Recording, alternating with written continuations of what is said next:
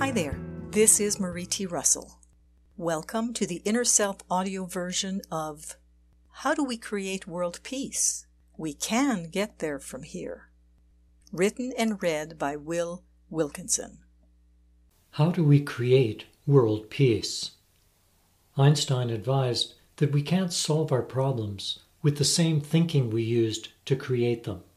He also defined insanity as doing the same thing and expecting a different result. Our human habit is to identify a problem and then try to fix it. That must change. But what's the alternative? Examining how GPS works gives us some clues. First, we enter our destination. The system identifies where we are and begins to guide us. So, there are three necessary elements here: destination, starting point, and guidance. Let's say our destination is world peace. Next, let's acknowledge where we are right now, personally, in our community, and globally. This is not easy for idealists who mistakenly believe that it's counterproductive to focus on the negative. Yes, getting overwhelmed by what's wrong is depressing, but it is important to acknowledge real problems, like our chaotic world of 2021. The third element in this formula is guidance. With GPS, we get voice directions and maps. As humans trying to solve problems, we get ideas from our minds. But this is the same guidance that created a world in conflict, and it can only direct us towards the same destination, more conflict.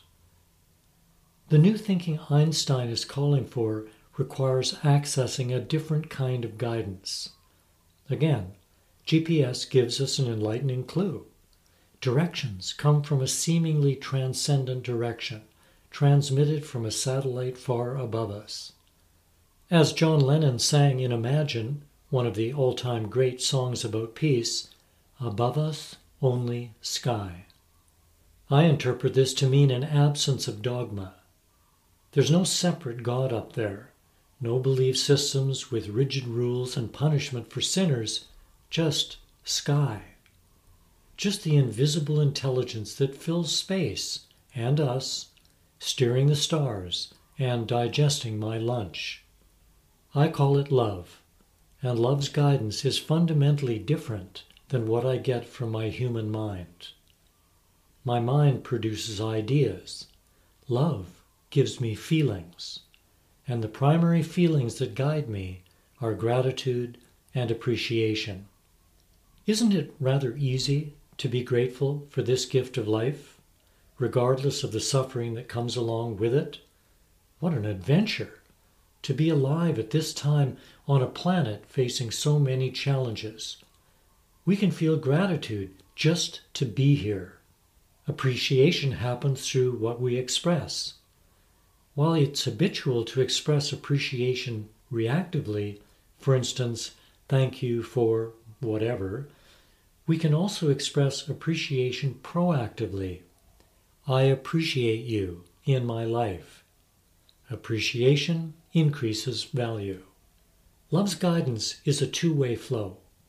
We receive with gratitude, we give with appreciation. It's like breathing, in and out. Gratitude, appreciation. Gratitude, appreciation. It's easy to tell if someone is being guided this way because they're enjoying life and they're in service to others, and regardless of personal or global problems, they refuse to be victims. They are contributors, helping to create what we call world peace by ensuring that their own world is peaceful, because love is guiding them in each moment to their single, constant destination, which is uniquely positioned right here in the present moment.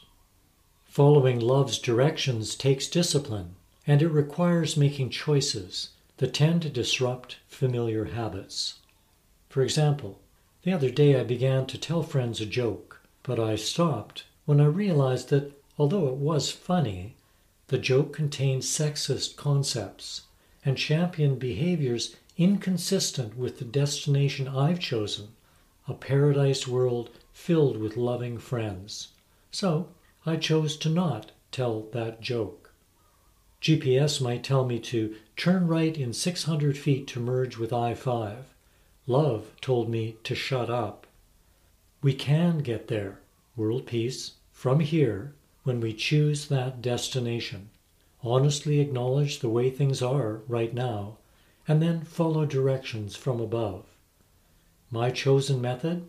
Daily meditation and reprogramming my consciousness through digesting and applying insights like these.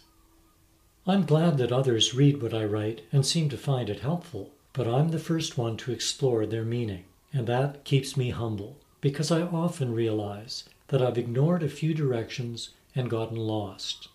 Fortunately, I keep waking up to the equivalent of those comforting words from my GPS, recalculating. This article was written and read by Will Wilkinson, the author of the book Now or Never, a Quantum Map for Visionary Activists. We hope that you have enjoyed this article. For over 30 years, we at Inner Self have sought to encourage new attitudes and new possibilities. For more inspiration, visit us at innerself.com. Thank you.